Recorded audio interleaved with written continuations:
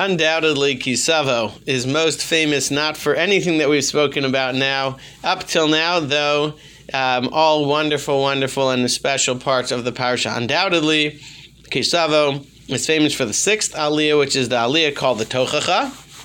And just as an aside, the Tochacha is so fearsome that the custom is to read it quicker and a little bit more quietly than, if you will, you could almost miss it.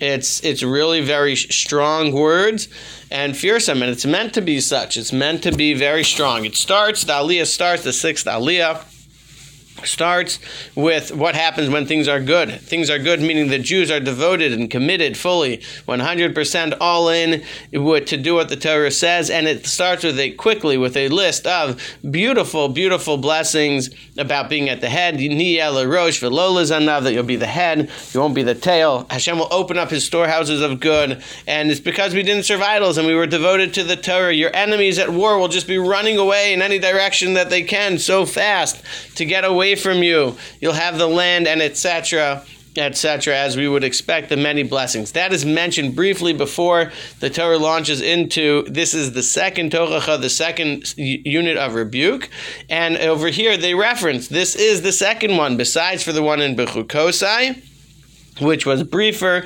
because really what we are in here is in a reaffirmation of the covenant that Hashem made back in the section of Bechukosai, in the parsha of Bechukosai, when the Jews were still at Sinai.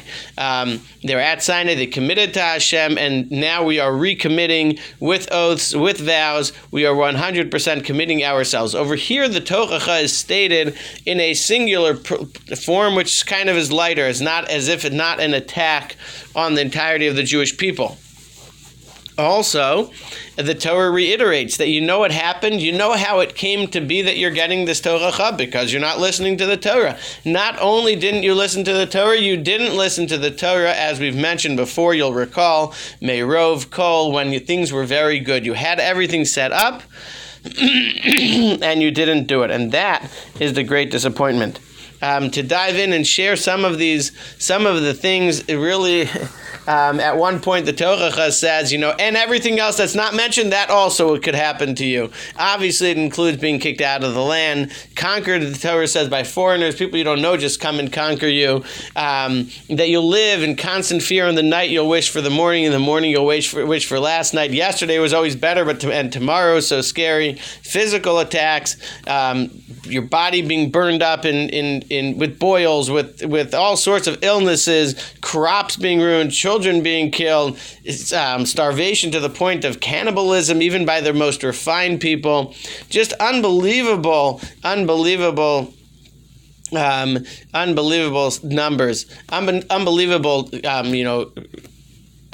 scary, just scary what could happen, the Torah says. You have to realize the Torah says you might have been a great number and you'll end up just in small numbers. You'll be paying taxes. You'll wish that they would sell you as slaves because they're not even willing to do that. They're just going to kill you.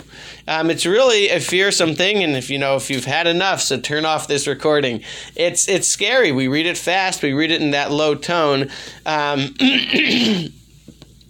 As we realize, the Torah says that we all accepted this covenant. The Jewish people accepted this covenant for the second time, to state that we are here, we've taken an oath, we've taken our vow, we're committed to Hashem, and we recognize that we need to be careful. And especially when we're in a state of good and everything's good for us, to show that we want to do what the Torah says, and give an opportunity is a chance for us to say, I have all these opportunities, I'm going to jump up and do them. God forbid, we should never, chas v'shalom, have to deal with any of these things. The Torah says that when things are bad, we literally become the topic of, oh, wow, you heard what happened to them? Oh, I hope you don't get what happened to them. It's just so unbelievable. May we never, ever have to deal with it.